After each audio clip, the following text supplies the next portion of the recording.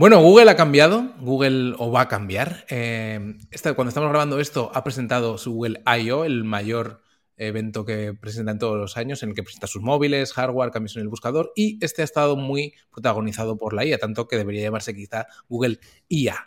Pero todos estos cambios van a traer, la verdad que puede traer muchos cambios al SEO. Hay quien ya habla de que las webs, por ejemplo, de afiliación pueden estar un poquillo en la cuerda floja, así que hoy vamos a hablar de todo eso y, como todo el mundo está creando cosas con IA, y cuando digo todo el mundo, pues hablamos de Microsoft o de Google, nosotros también hemos creado nuestra propia herramienta con inteligencia artificial. Hoy te la enseñaremos un poquito.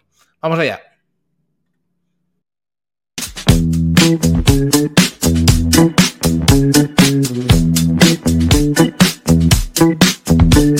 Haciendo cosas. Un podcast de Víctor Millán y Guillermo Gascón.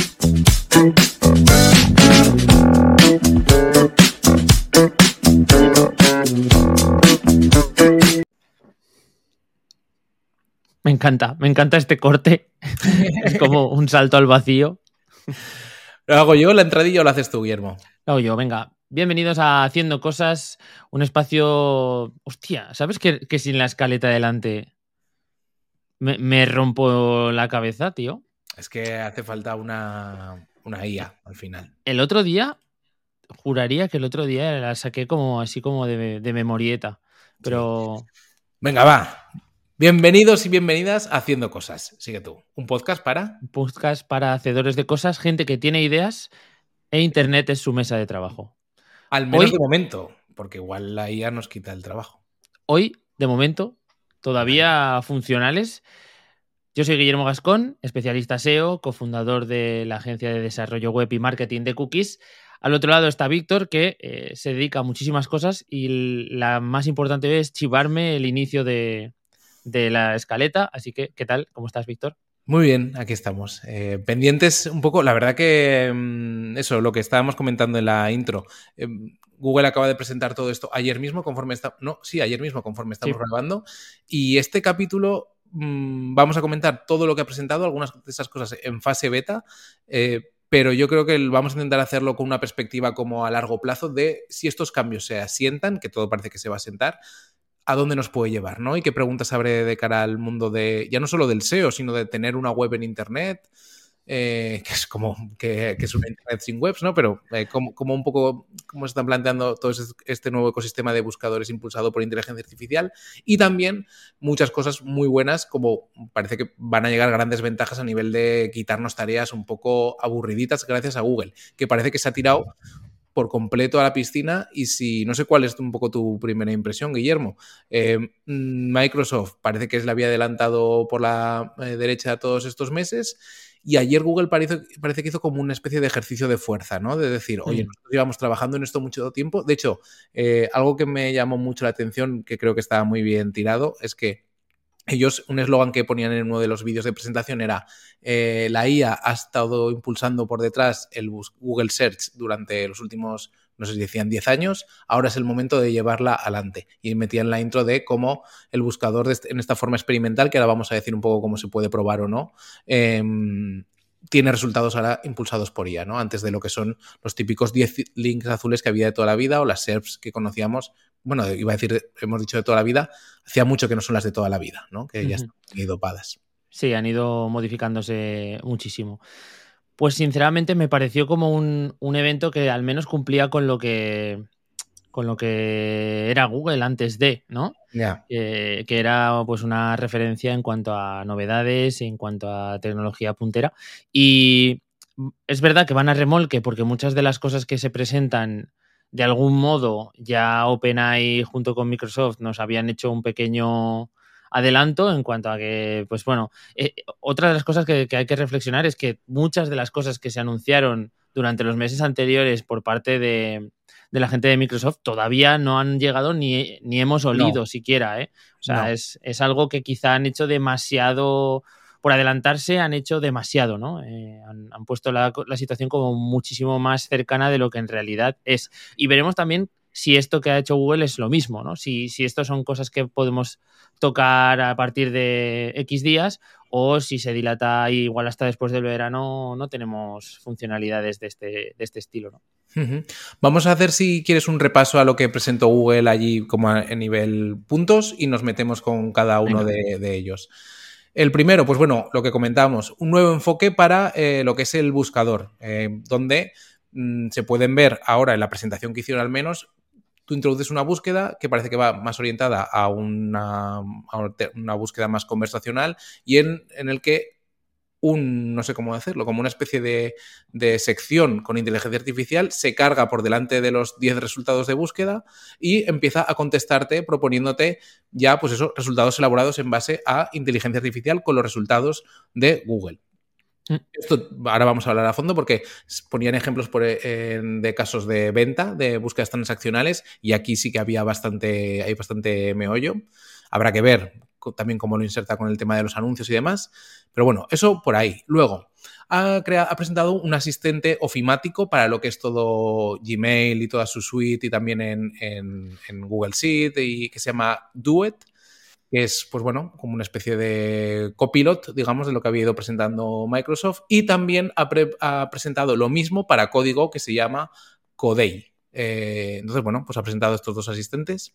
Además, ha presentado Tailwind, esto al final un poco como de tapadillo, pero a mí me parece que es muy potente, que es como una especie, pues por lo que nos ha dejado ver un poco, es como una presentación como un editor de texto, pero que bebe de un montón de informaciones de PDFs o de todo lo que le presentes y ya te ayuda a resumirlo y a escribir. Entonces, lo han presentado como una herramienta que puede ir muy bien para estudiantes o para investigadores, y yo creo que también para redactores y para escritores puede ir muy bien, porque lo que hace es como tú le metes inputs, te genera ya una especie de base sobre la que tú escribes.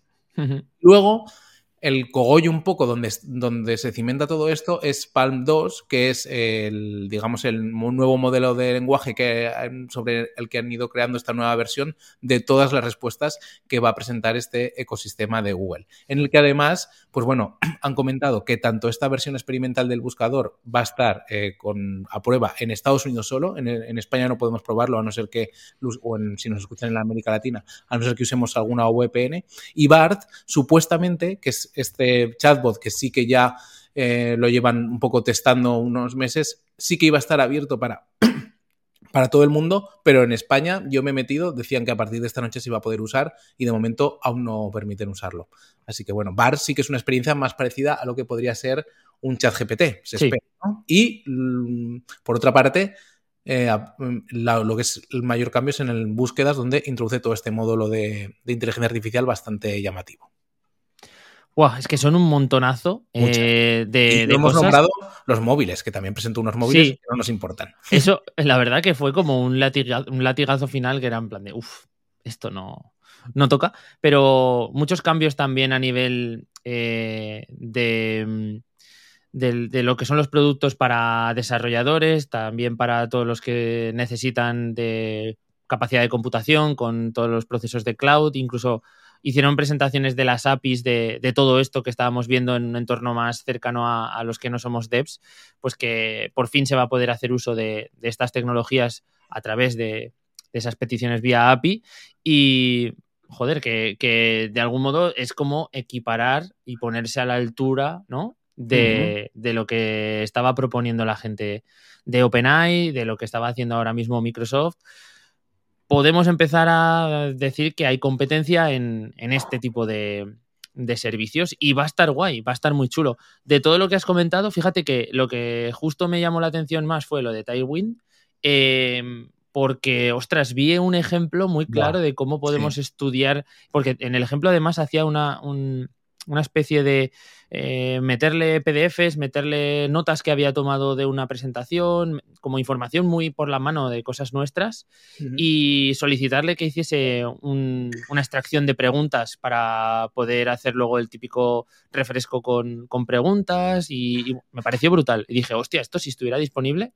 Así que cuando salga esto, que creo que por desgracia va a tardar, si quieres lo comentamos ahora, las posibilidades que existen por las cuales todavía no vamos a tener acceso en Europa, porque no es solo España, sino parece que es Europa entera que está dentro de una burbuja ahora mismo y no tiene acceso a nada de esto que se ha anunciado.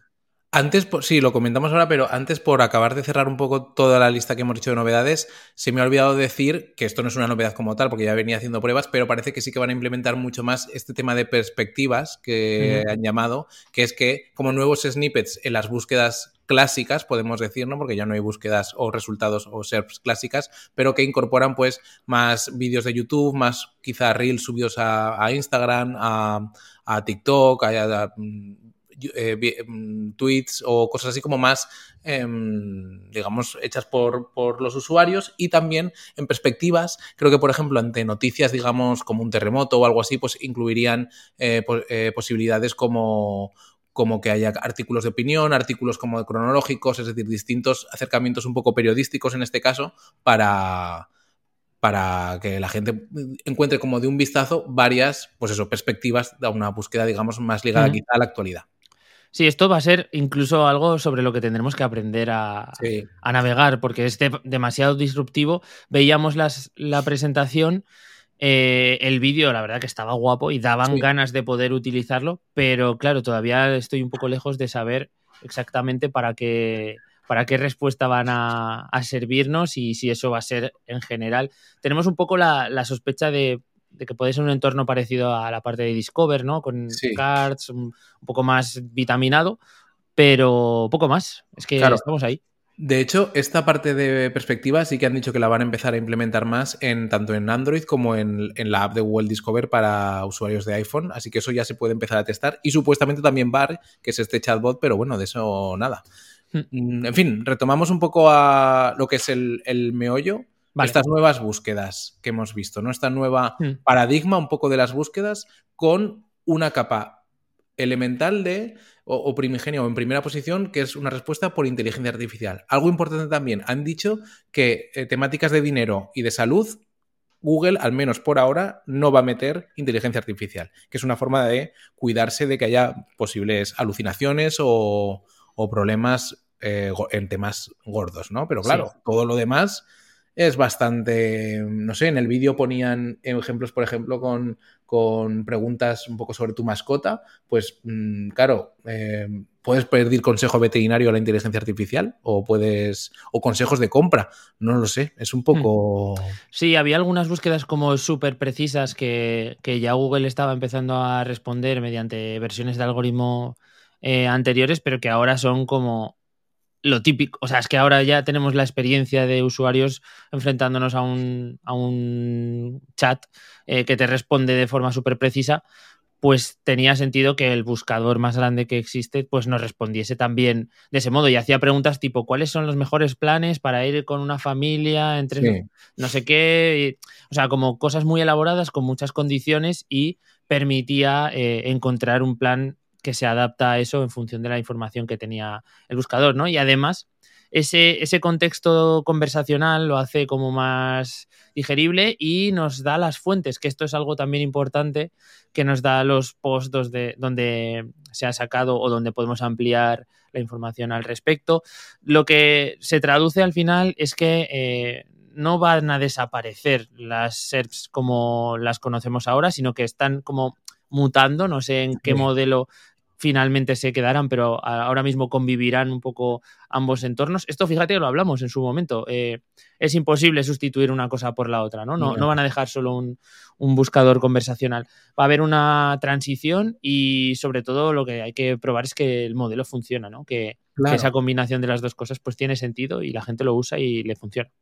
Para mí tiene sentido y tiene más sentido que quizá que un chatbot como tal o algo, no sé, como que es podríamos equipararlo, si Google siempre se ha comparado un poco con una biblioteca o con el buscador de una biblioteca, pues ahora tienes como un servicio, como una persona que te aconseja, una inteligencia artificial que te aconseja, pero luego tienes todas las referencias, digamos, de libros o de citas, las sigues teniendo igual para que la encuentres. Y en momentos de mayor movimiento de temas de actualidad, introducirá esta búsqueda o estos snippets de perspectivas, que en principio parece que van más encaminados a temas de actualidad, donde hay, pues bueno, habrá que ver un poco también qué peso da, porque esto es algo que también comentábamos en algún episodio. Google al final sigue dando mucho peso a los grandes medios, están muy tienen un factor de relevancia importantísimo en Google y, sin embargo, a lo que son pequeños creadores o pequeños, digamos, informantes, es muy difícil que compita con eso. ¿Esta búsqueda de perspectivas va a permitir abrir ese meollo o abrir esa cuestión? No lo sabemos. ¿Qué va a hacer que elija un reel o un story o un tweet en vez de algo? Esos nuevos factores de relevancia Sí. se nos escapan un poco, ¿eh? O sea, es muy llamativo. Lo que sí que creo es que lo que son las respuestas de inteligencia artificial, esto no lo sabemos obviamente, pero parece que sí que seguirán apoyadas en lo que son los principales resultados orgánicos, los de los links, ¿no? Claro, lo que puede llegar a cambiar es un poco los resultados en sí que se muestran, ¿no? Porque claro.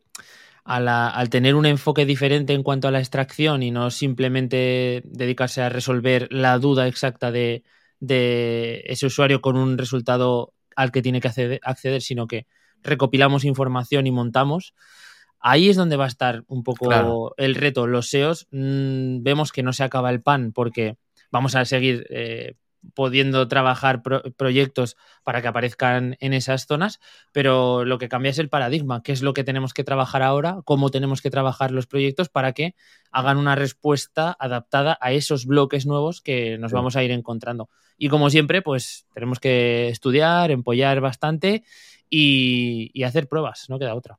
Claro. Algo que no ha cambiado, digamos, en toda la historia del algoritmo de Google y en el ranking de Google y que seguramente siga sin cambiar es el tema de que te citen en otras webs, que aparezcas en otras webs, ya sea de forma completamente orgánica o trabajando la visibilidad de tu proyecto, metiéndole un pequeño boost, como por ejemplo propone unancor.com, que es el patrocinador de nuestro podcast, el que gracias a él en gran parte podemos hacer estos episodios en abierto. Y en unancor.com, pues ya sabéis, acudís, os registréis completamente gratis, tenéis un montón de herramientas gratuitas, tenéis una newsletter, por cierto, la última edición estaba realmente muy, muy chula, y tenéis una newsletter para poneros al día de todos estos cambios de Google y de muchas más cosas, ahora que está todo tan loco, y además usando el cupón Haciendo Cosas, vosotros podéis llegar y decís, vale, ¿cómo hago que mi web se prepare para todo lo que viene? Pues en Unancor podéis encontrar medios con una herramienta de afinidad que tienen medios y otros portales que son afines a vuestro proyecto, valga la redundancia, y contratar pues una aparición, digamos, y un enlace en esos otros portales para que vuestra web y vuestro proyecto tenga visibilidad y gane en Google, que ahora está con su nuevo cacharrito jugando, diga, hostia, esta web merece mucho la pena. Y ya sabéis, con el cupón Haciendo Cosas tenéis un 15% extra de saldo. Me parece que no es baladí que si se sigan trabajando en este tipo de estrategias. No lo digo, o sea, lo digo ya desde un punto de vista de proyectos y de tratar un poco de pasar por encima de todos estos cambios. Si te fijas, esto es una estrategia que no afecta de forma que no choca con los cambios que estamos viendo y que estamos sufriendo ahora, ¿no? Claro, aquí el gran cambio al final es cuánto tráfico con estas búsquedas, porque claro, el cambio no es que dejen de aparecer las webs y demás, ni que se siga viendo un poco en lo mismo, porque yo creo que los factores de un poco de posicionamiento van a ser más o menos similares, que va a ser pues autoridad, relevancia, hacer un contenido bueno, bien explicado, que tenga todos los elementos multimedia que merezcan la pena, que respondas la búsqueda, digamos, con pues depende de cómo es la búsqueda, con un medio con otro, con un contexto con un enfoque con otro, pero la gran pregunta es, como todos los cambios que ha ido haciendo Google históricamente, o por lo menos en los últimos años, es este nuevo forma de respuesta, ¿cuánto tráfico va a derivar a las webs? Es decir, igual que pasó con los resultados, digamos, pues de fútbol en su momento, la calculadora, 1000 cosas, ¿no? Todas estas cosas que han ido sacando, ¿cuánto va a restar de tráfico de, pues me quedo con la respuesta que me da Google y no clico en la referencia para ahondar, ¿no? Esa es la gran duda. Pues yo al principio sí que creía que podría ser mucho más traumático de lo que al final creo que va a ser, porque la sensación que tengo es que es una especie de paso adelante de esos resultados que ya se incorporaban en las SERPs y que respondían ante peticiones de definición o de datos concretos y demás, que obviamente pues no exigían el luego acceder y revisar esa información. pero cuando tú le solicitas algo como lo que hemos comentado antes, de una ruta o de tal, o cuáles son los mejores sitios para ir y demás, pues bueno, te puede aparecer estos son los destinos recomendados, pero tú vas a querer saber siempre un poco más, ¿no? Y por la pequeña descripción que te puedan hacer ahí, tú vas a necesitar entrar en esas webs y comprobar qué es lo que te están contando, copiar la ruta, en fin, que va más allá de esa expansión, a lo mejor un poquito más extensa del texto dentro de las SERPs, de la combinación de varios resultados, que puede salir algo también interesante. No creo que afecte tanto, fíjate, y creo que la transformación va a pasar por cómo construyamos las respuestas dentro de nuestros proyectos, y el enfoque va a ser si estamos siendo capaces de transformar la información de un modo conversacional, porque pasamos de hacer búsquedas muy antinaturales de zapatillas correr a cuáles son las mejores zapatillas para correr una maratón cuando eres principiante y tienes los pies planos, ¿sabes? Algo así que involucra muchos parámetros y que va a ser mucho más complejo a la hora de resolverlo, ¿no? Uh-huh. Hay un tema que es justo esto que dices, que es el tema de ya no solo cómo nos adaptamos nosotros o cómo nos adaptamos al crear el contenido de una web a que sean respuestas conversacionales, sino que según se ha visto, o en la presentación al menos, o los ejemplos que ponían eran, pues vale, sale este primer módulo de inteligencia artificial, luego salen los 10 resultados normales y te da opción de seguir viendo más resultados, pero también te da la opción de seguir haciendo preguntas o seguir, digamos, como conversando. Uh-huh. Y claro, lo que parece que se está viendo es que los usuarios seguimos buscando en ChatGPT. Bueno, en ChatGPT igual también vivimos eso siempre con esta burbuja, ¿no? Pero yo creo que el común de la gente cuando se encuentra con un cajetín así, sigue buscando como en Google. Sigue buscando zapatillas Nike baratas, o sigue buscando distancia a Bilbao, o sigue buscando así. No pregunta, quiero ir a Bilbao, dime cuál es la mejor ruta y cómo además encuentro por el medio, de camino un restaurante que esté bien. Sino que dice, ruta a Bilbao, tanto, no sé qué. Y no sé, ¿sabes? Sí, creo sí, que sí. Falta aún. Bueno, pues es del usuario. Y el ejemplo súper bueno que ponían era como orientado a producto, que también es una de las áreas que has mencionado, y hacía primero una solicitud de una query de una e-bike, o sea, una bicicleta eléctrica, ¿no? Y a continuación le daba un resultado de búsquedas, hacía otra solicitud definiendo un poquito más la búsqueda, pero sin mencionar el concepto inicial, y el buscador ya entendía que estaba haciendo referencia a lo anterior, ¿no? Eso es lo que comentas de esa conversación con el buscador. Memoria, o sea, claro, tiene esa pequeña memoria que hasta ahora nosotros cuando utilizamos el buscador prácticamente damos por hecho que es un reset cada vez que pulsamos el botón de buscar. Claro. Entonces eso es un cambio que vamos a ver cómo afecta. También vamos a ver cómo hace que los proyectos tengan en consideración esto, porque pienso en una web y pienso, ¿cómo puedo responder a todas estas diferentes capas que va a haber dentro de una búsqueda? ¿Cómo lo puedo crear desde un entorno web, ¿no? Y bastante mind-blowing el cómo va a ser todo esto. Yo, si te soy sincero, tengo algunas pistas porque estoy haciendo ahora un curso... Es verdad. Que me está volando la cabeza, y hay mucha parte de semántica en todo esto, mucha parte de evolución. ¿Sabes qué se me ocurre? Que lo que estés aprendiendo en este curso, que creo que además vale una pasta y demás, que es bastante potente, sobre SEO semántico y todos estos, hacia dónde puede ir el SEO, lo podemos contar más en profundidad, lo que tú vayas depurando un poco, en HC Plus, en haciendo más cosas. La parte privada, la parte, digamos, premium de este podcast, donde grabamos contenido extra, aparte de todo esto que contamos aquí, y hay muchas plantillas de Notion que también tiene inteligencia artificial. De hecho, hemos subido varias que ya cuentan con inteligencia artificial y es bastante guay. O sea, es nuestra forma un poco de aproximarnos a estos cambios en nuestro día a día, ¿no? Al final en Notion está ya inserto, tenemos unas pruebas, pues ahí encontráis también plantillas. ¿Y cómo os podéis unir tanto para las plantillas de Notion como para los episodios extra donde os contamos nuestras andanzas y donde os contaremos también pues cosas como estos, digamos, avances en SEO semántico y un poco lo que puede ir viendo Guillermo? Pues en haciendocosas.online/plus. ¿Te parece bien la cuñita, Guillermo? Me parece que lo has calzado perfecto. Perfecto, ¿eh? Perfecto. Bueno, si quieres, el tema de Palm, en realidad, Palm 2, Sí. yo estaba viendo la presentación justo comentada con .csv, que es un youtuber bastante potente, ya lo hemos Ujú. nombrado alguna vez aquí, y hace un buen análisis de todo esto. Se centraba en un poco lo que es no la patente, sino el paper o similar que han sacado alrededor de este modelo, y comentaban que era mucho menos potente en cuanto a los datos que se le han aportado, los parámetros que se le han aportado, como 34 veces menos que GPT-4. Y aún así, pues bueno, tenemos una herramienta, un cacharro potente que está funcionando muy bien, ¿no? Es que lo que yo he ido leyendo también un poco es que en realidad todas estas evoluciones se basan en los papers estos. Bueno, en realidad Google, si tiramos un poco a la base, en 2016 o 2017 se funda OpenAI y en digamos, en sus patentes iniciales hace referencia a unas patentes que liberó Google, los conocidos Transformer, estos que a la gente que esté un poco se ha estado leyendo sobre cómo funcionan todos estos temas de inteligencia, bueno, de modelos grandes del lenguaje. Esto de Transformers lo patentó Google y venía un poco en patentes que vienen de este grupo que tenía de DeepMind en Reino Unido, que ahora lo han fusionado con Google Brain, creo que es la otra, y han fusionado las dos patentes. Es decir, que Google tiene mucho andado, entonces no me sorprende que con menos data, con menos datos, digamos, pueda seguir dando buenos resultados.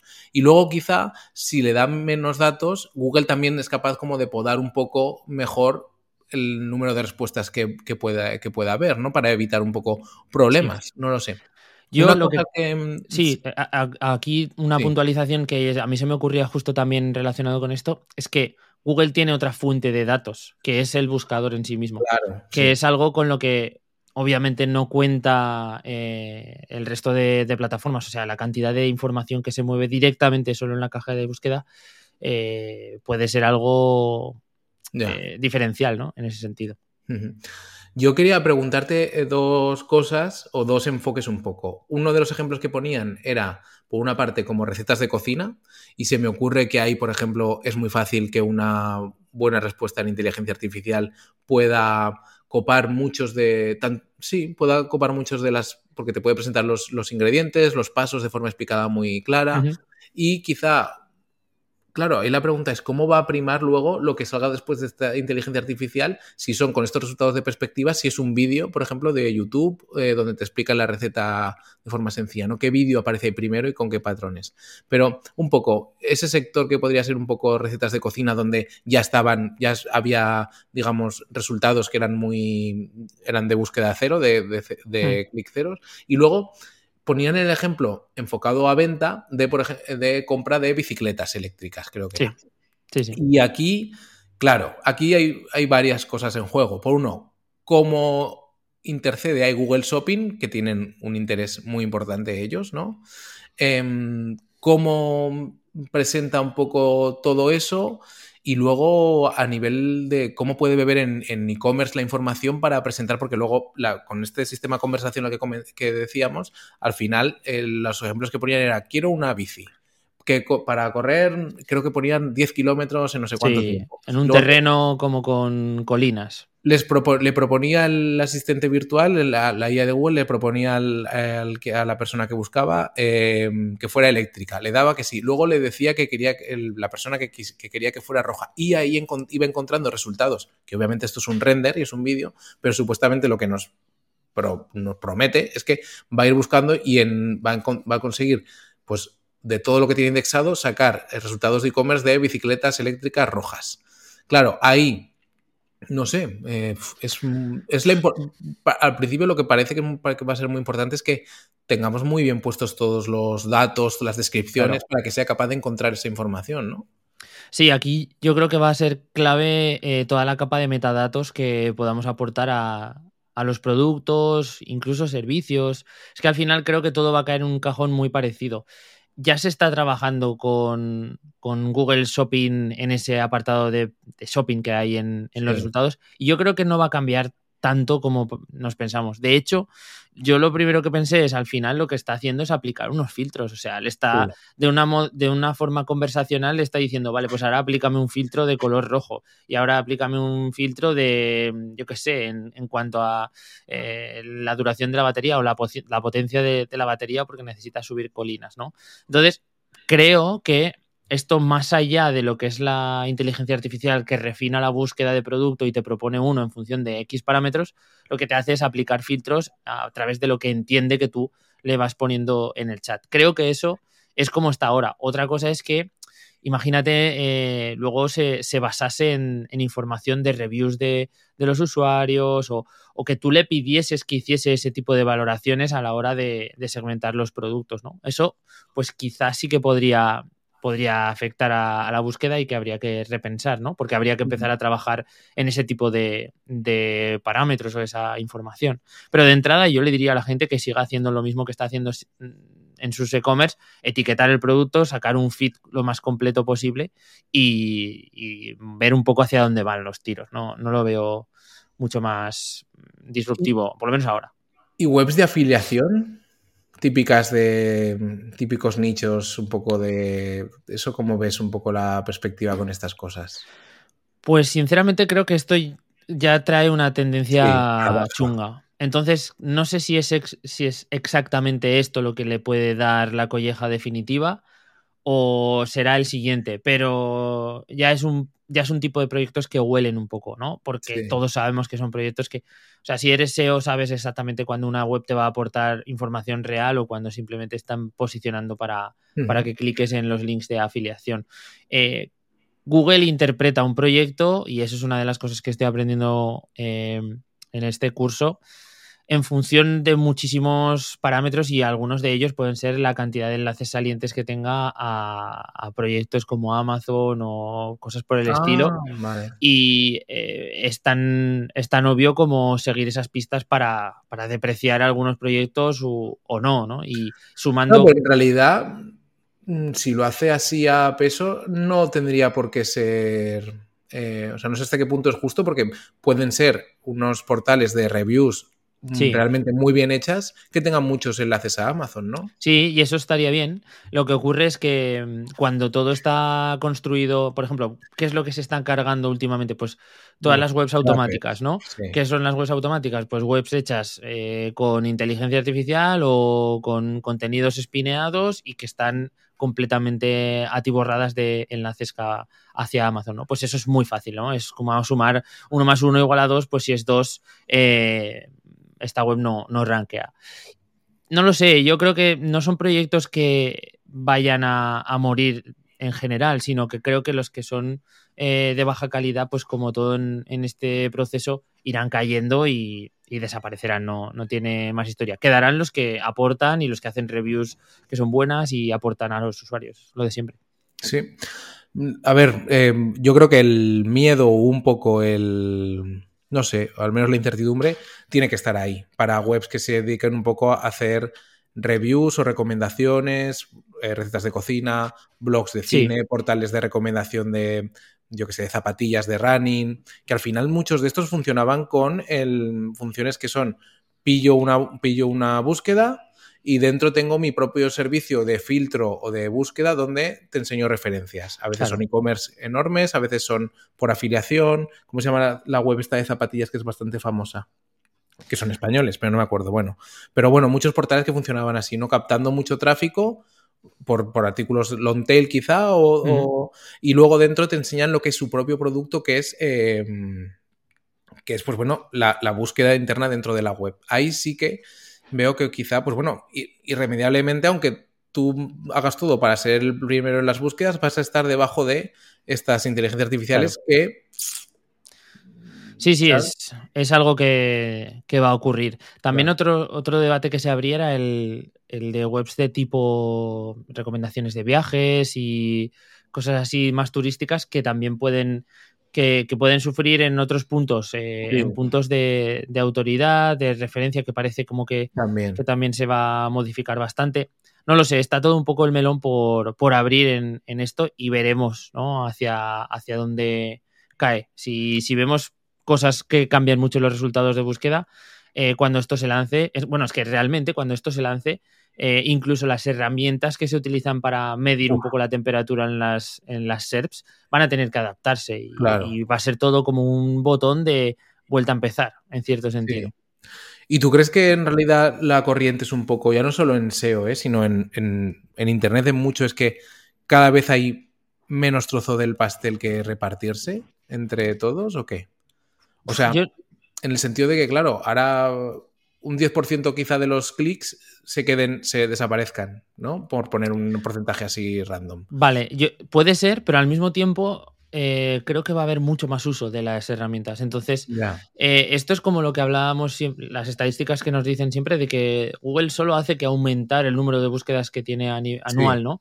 Vale. Lo que no es sostenible es que aumente muchísimo el tráfico y que no puedan aparecer este tipo de tecnologías para responderlo más eficientemente o más rápido o mejor, ¿no? Entonces, esto es algo que se va como a equilibrar, ¿no? Igual ese crecimiento que tenemos por un lado de búsquedas y de utilización de estos buscadores, pues se compensa con unas respuestas más rápidas. No creo que haya una...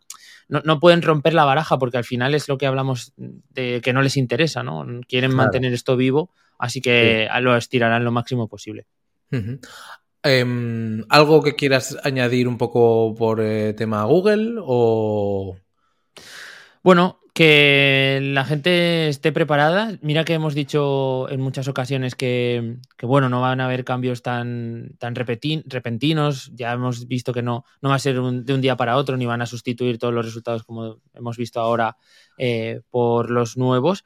Pero sí que la gente tiene que estar al día. O sea, lo que no puede ser es que desconectes y sigas haciendo lo mismo que hacías el año pasado o que venías haciendo estos últimos años, porque ya no va a servir. A lo mejor hoy aún sirve, a lo mejor la semana que viene también, pero ves pensando en el final de este año y las SERPs que te puedes llegar a encontrar, que hay mucho cambio. Así que estén al día, que simplemente monitorizando un poco todos estos cambios y leyendo a la gente que publica sus reflexiones y, pues yo qué sé, contenidos como los que estamos haciendo nosotros un poco para mantenerte conectado, están bien y te dan un toque de atención para decir, hostia, esto ahora me tengo que poner 100% y tengo que empezar a adaptar y cambiar cosas. Así que esa es la recomendación más útil, me parece.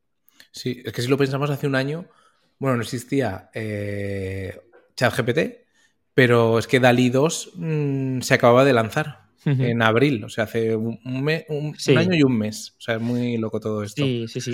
Mi hermano está pasándome algunas imágenes del Midjourney en la última versión que hay, creo que es la 5.1. Sí. Y es que es una auténtica locura, o sea, es que es, no sé, me parece... ¿Sabes, Guillermo, con qué podemos cerrar? Con una sorpresa final que me llena de orgullo y de satisfacción. Y yo creo que a todos los hacedores. ¿Cómo nos hemos adaptado nosotros a la inteligencia artificial dentro de Haciendo Cosas? En realidad, lo hemos hecho gracias a Daniel Primo, de webreactiva.com, que con sus manos de developer nos ha ayudado a integrar un chatbot. Esto es muy flipante, ¿eh? Tenemos un chatbot que podéis ver todos en bot.haciendocosas.online. Podéis entrar ya y pedirle búsquedas y probar, pedirle cosas. Mira, yo voy a hacer una búsqueda en vivo. Los que nos estéis viendo en YouTube vais a ver un poco, vais a ver cómo responde, pero lo vamos a narrar también para el podcast. Lo pongo un pelín más grande, Víctor, ahí. Dale. ¿Lo ves o no? Sí, perfecto. Bien. Pues voy a preguntarle... es el... Bueno, vamos a... ¿El SEO ha muerto? Es buena pregunta. A preguntarle esto que se han preguntado muchas veces a mucha gente, pero al PinguBOT nadie. Nos dice, el pingüino es más listo que Guillermo y Víctor, tranquilos, ¿vale? Eso para empezar no se equivoca, ¿no? No falta a la verdad. Mira, nos dice que no se menciona explícitamente que el SEO ha muerto. Sin embargo, se habla mucho sobre SEO y herramientas relacionadas en la comunidad de Haciendo Cosas, lo que sugiere que el SEO sigue siendo una práctica relevante y discutida en el mundo del marketing digital. Además, se menciona la importancia de crear contenido único y de calidad para optimizar el SEO. En resumen, parece que el SEO sigue siendo una práctica importante en el marketing digital. ¿Qué te parece la respuesta? Que no se moja el cabrón, ¿eh? No se moja, Pero sí. Pero nos deja como recomendación una entrevista con David Carrasco, el CEO de Unancor, del patrocinador de este podcast, donde hablamos largo y tendido sobre SEO y nos deja recursos como, ojo, que estas herramientas son buenas, ¿eh? O sea, aquí yo he preguntado al PinguBOT si el SEO ha muerto, me ha dado esta respuesta que no se moja, pero me deja un capítulo con David Carrasco, que la verdad que estuvo muy bien, y luego TextFocus, que es una herramienta que comentamos, Keyword Surfer, que es una de las más usadas como extensiones. Mira, de cookies, lo deja aquí. Me parece bien también. La gente quiere muy bien. Una herramienta para escribir más y mejor, porque claro, al final hay que hacerlo. Nos pone aquí también legado digital de antes y dedos, que no estoy a por el spam. Y también el podcast de Joaquín Puerna, Endocrino, que, oye, nunca va, con todos estos cambios no puede ir mal. Otra búsqueda. Vale. Venga, y Twitter es una buena opción con todos los cambios. ¿Le preguntamos esto? Bien, dale a ver qué te Quería dice. preguntar otra cosa. Si podíamos preguntarle algo sobre Elon Musk o directamente el futuro de Twitter, porque igual es más. Igual se explaya más. Yo creo que sí, Twitter es una buena opción. Venga, dale. A ver si es conversacional. A ver.